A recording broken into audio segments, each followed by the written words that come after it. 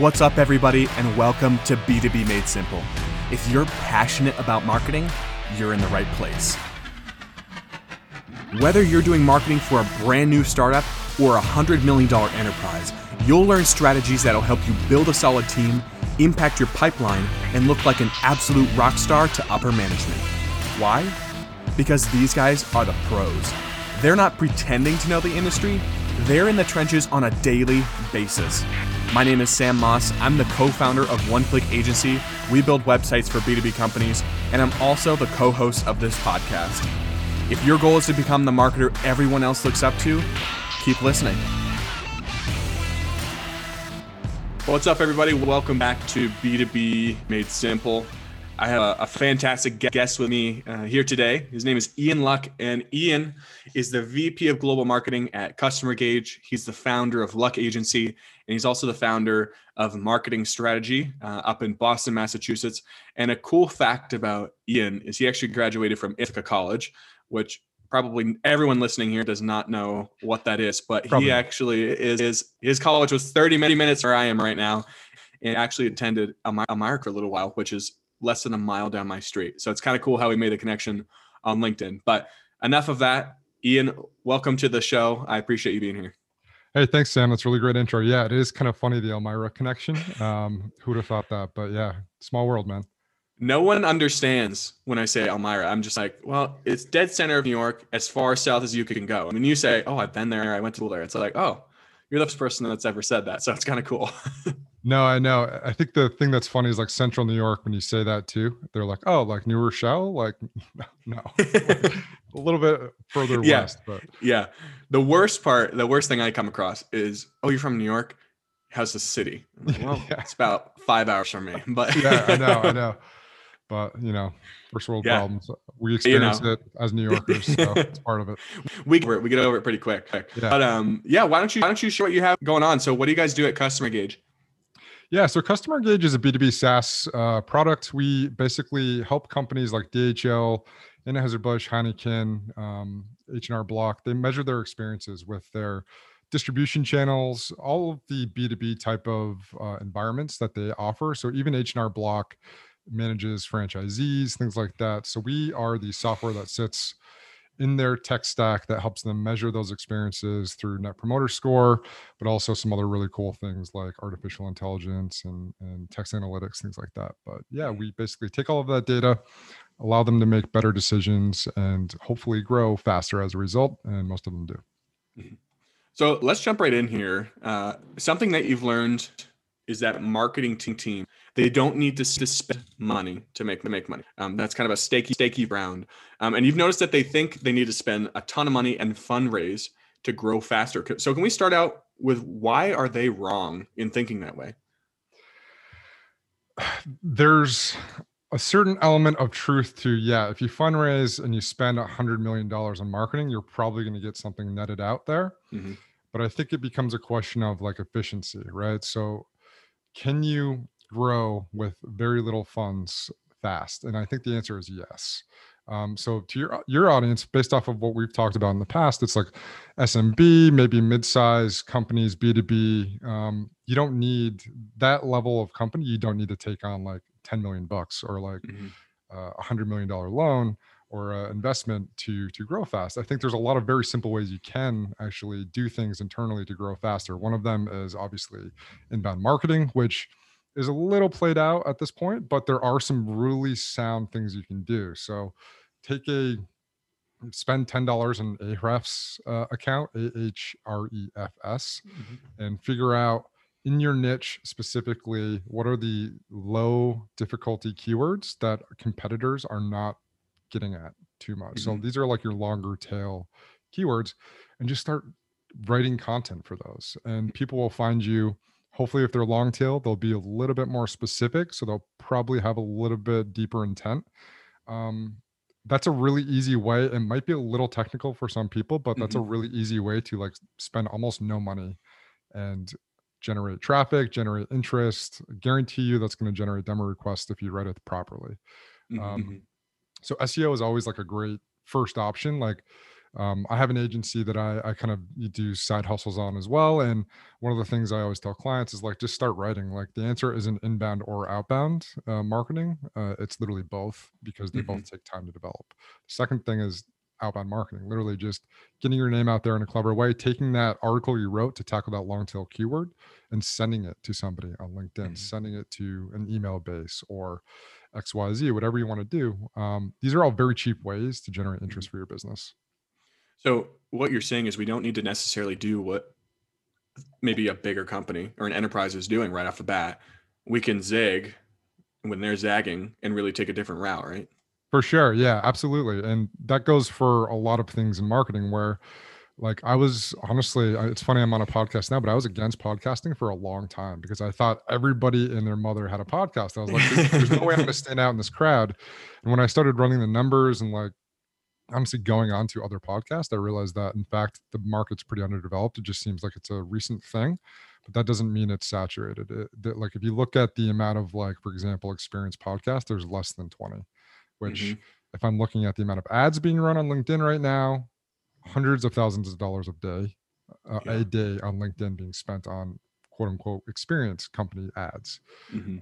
So it's really, to your point, you want to figure out what's undersaturated and start to just maximize those channels, especially if you're smaller. I would recommend like 2 to 3 channels, like max 2, if you can do it, like pick 2. Like for example, I think from what I've seen, you pick LinkedIn as one of your channels and you go all in on LinkedIn and it's amazing. It's going to do amazing things for your business. And it already has, I'm sure.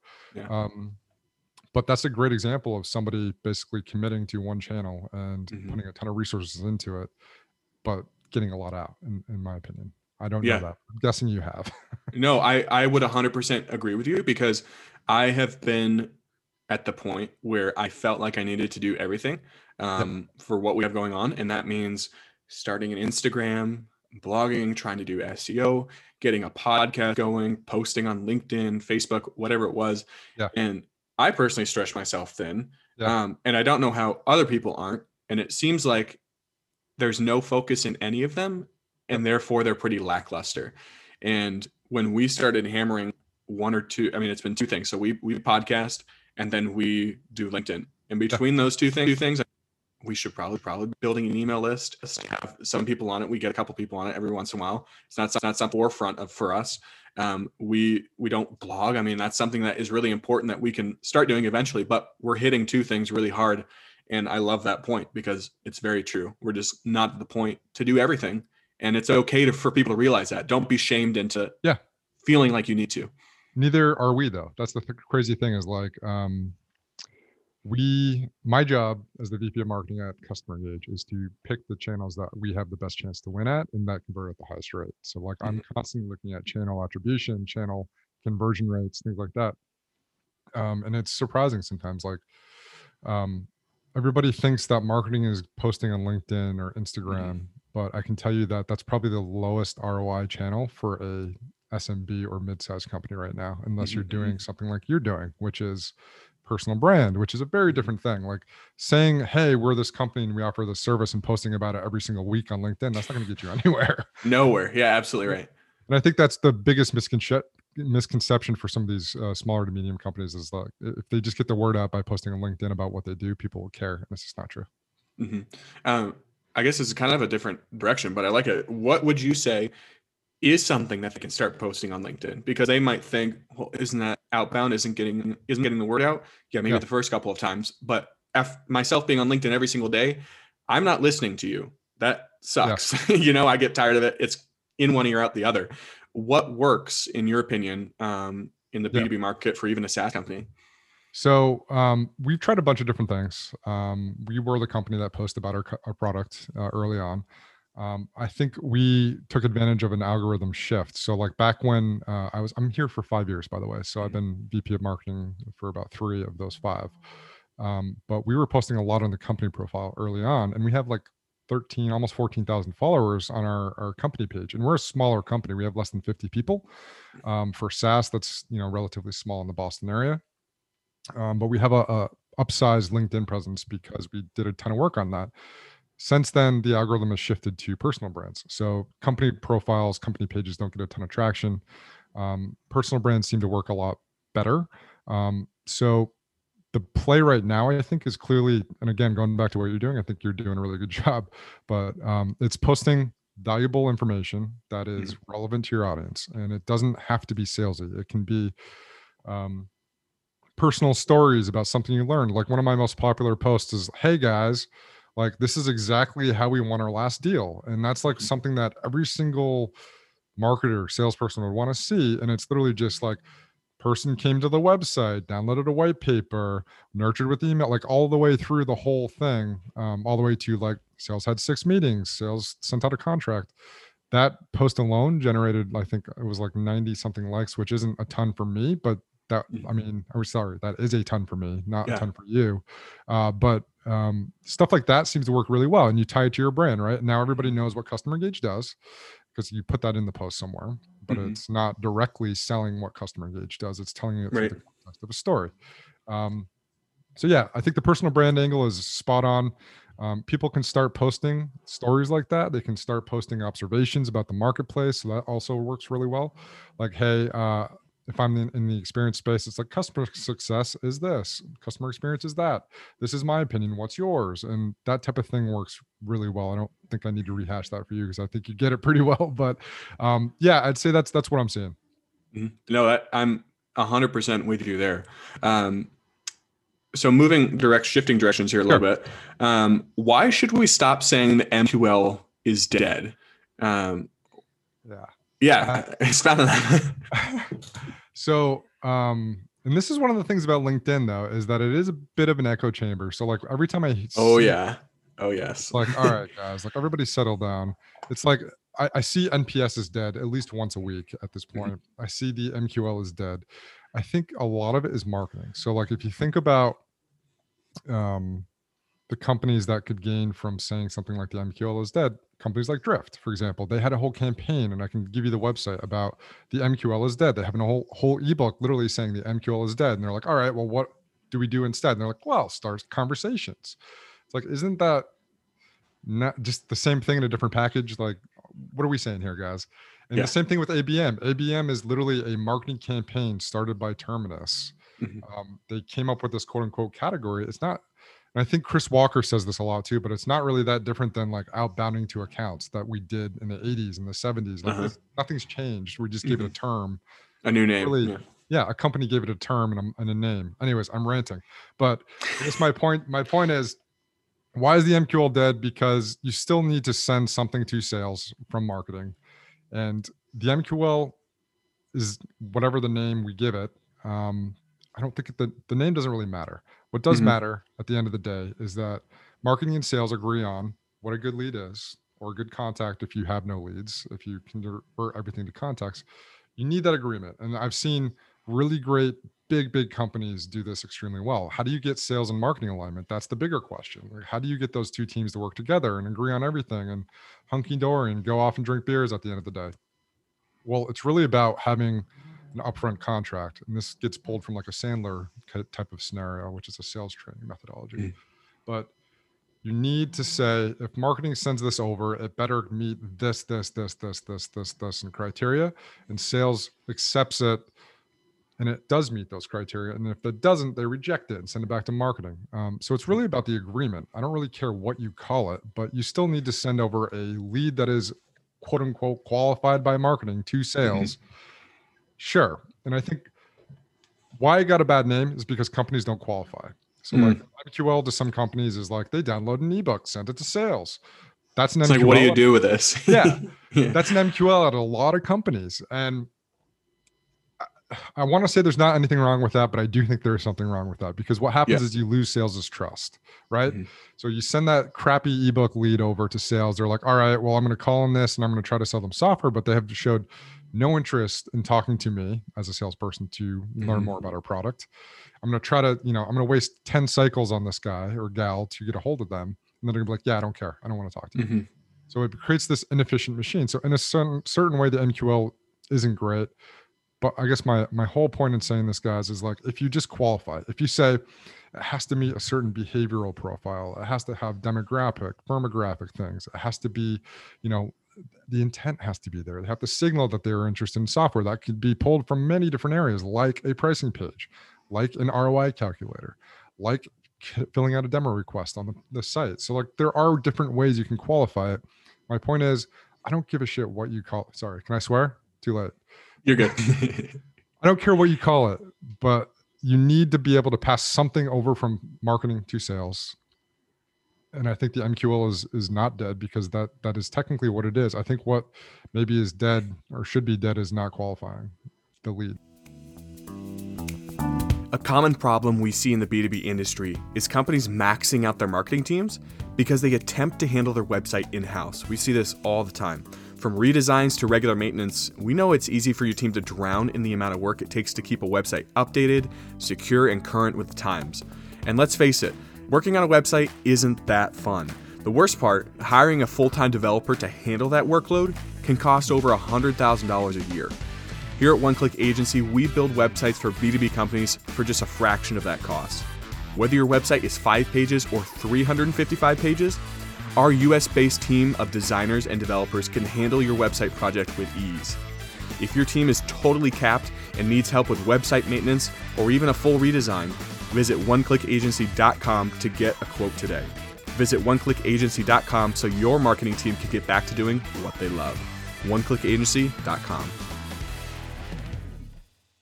Yeah, so something that you guys have done really well, you've seen some success with it over the past year, maybe more into years past as well, are referrals. What have they done for you guys at Customer Gauge, especially recently?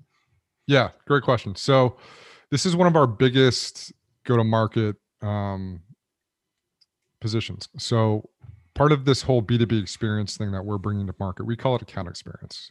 That's like the category we're trying to create. It's account experience. It's basically just B2B experience, but with a couple twists. One of them being we tie Net Promoter Score, which is a loyalty metric created by Fred Reichheld in like 1992, Bain & Company.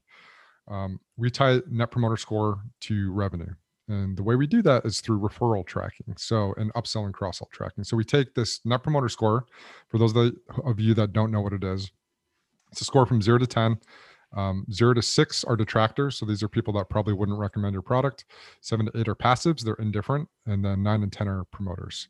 These are people that would recommend your product. And part of our software sets these businesses up to get recommendations from their promoters and ask for referrals from their promoters. And then we take that revenue and we tie it directly to the score. And you can start to make bigger, large-scale revenue-centric decisions like, hey, you know what? The promoter pool for this product feature is very, very high, or this business unit is very, very high. What are we doing there? It's generating, $20 million extra dollars for the business compared to everything else. Should we invest there? Probably. So like putting revenue over the top of everything is a very good lens to look through on this stuff. Anyways, back to your original question. Why are referrals important? Because they cost almost no money. So there are a ton of like growth hacking type case studies. Dropbox is a great example. I have a couple other B2B ones, but Dropbox is a great example of a company growing like gangbusters through a very solid referral program. And that means refer your friend to Dropbox and they'll get 1/4 gigabyte for free. So that's an amazing thing. And the more friends you refer, the more gigabytes you get for free. So that's a example of like a product-driven referral. But to break it down for you guys, if you are looking to spend no money and generate more clients, figure out, and you have to acquire a few clients initially, right? You need at least a couple. But once you get them in the door, ask them for referrals. And that doesn't mean just ask once nicely. That means like send them a survey. If they're a promoter and they love your work, you say, great. Hey, I saw you sent a survey, or you took a survey and you're a promoter. Part of my job now is to make sure that you do promote us actively and refer us business, because that's, what you sign up to do at this company, becoming a promoter. And if you like what we do, it shouldn't be that difficult for you. And you make it easy for them, right? You give them a web form they can fill out. But what happens is you get this kind of spiral effect that kind of goes outward of new qualified business. And to give you guys an idea of like why this is important and why it's valuable, any given month, Customer Gauge's new business, this is net new, 30 to 40% comes from referrals. And they close faster than all of our other business. They close for more money than all of our other business. And they convert at a much higher rate than all of our other business. So not only are they a great way to get new business in, but you're going to make more money. It's going to be easier to close them. There's just so many benefits to referrals. And they cost almost no money to ask for. Yeah. And you guys are living proof of it. Dropbox. There's another one I've been using. So we use Headliner for our videos, and they do a similar thing. And I think it's, if you send the email, then you get like 2 free weeks of pro. And then the more you send, it just stacks. I mean, that is huge incentive to me, because I'm a cheapskate when it comes to my subscriptions. I'm like, oh yeah, free.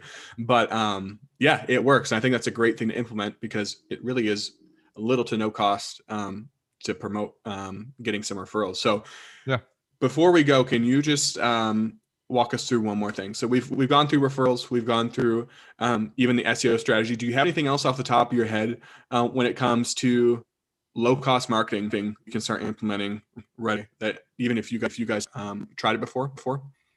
Yeah, I mean, honestly, stuff you're doing, Sam. So like, start a podcast for your industry and invite people on. There's a guy, I don't know if you know this guy, but James Carberry. I love James. I've had him on the show. Oh, have you? Oh, perfect. Yeah. So he wrote this book called Content-Based Networking, and you might have talked about this, so I'll keep it short.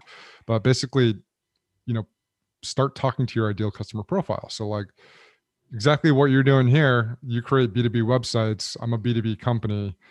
We're establishing a relationship. It's very low pressure, right? Like there's not a ton that can go wrong in these scenarios. I mean, I'm sure there could if you're not good on that. But, it's pretty low pressure for the most part. It's not salesy, right? But we're establishing a relationship. You could easily follow up after this, say, thank you. Hey, by the way, if you ever had a need for XYZ, let me know. And you do that with, you're over almost 100 episodes at this point, right? So you've talked to. Yep, absolutely. This will, by the time this comes out, it'll be 110, 120 up in there. Amazing. So. Yeah. So, I mean, you've talked to like 100 industry people that could definitely refer you business. So, oh, Sam's the guy for this. I know for a fact. That's invaluable. That's building your network. That's what people talk about when they say, how do I get ahead by, in my career, or how do I, get ahead with my startup idea? Build your network. Like you're doing it, man. I mean, you're living proof of it. So I'd say that's one of the cheapest and most effective ways to do it. You just have to start building relationships. Yeah. So a podcast is a great, efficient, cheap way to do that. I would say also one other I'd add to the list is a LinkedIn campaign with like outreach. Very spammy, get that. But what you want to do is approach it from value. Never try to sell them, but do it in a way where it's like, and it can go very wrong because you get spam almost every day with LinkedIn messages. But what I like to do is, and I've talked to a couple CEOs this way too, of large companies, one of them being Drift, where I sent them a message and I was like, hey, would love to connect. Just saw this that you did. Really liked it a lot. That's it, right? Send them an email. You can find CEOs' emails anywhere.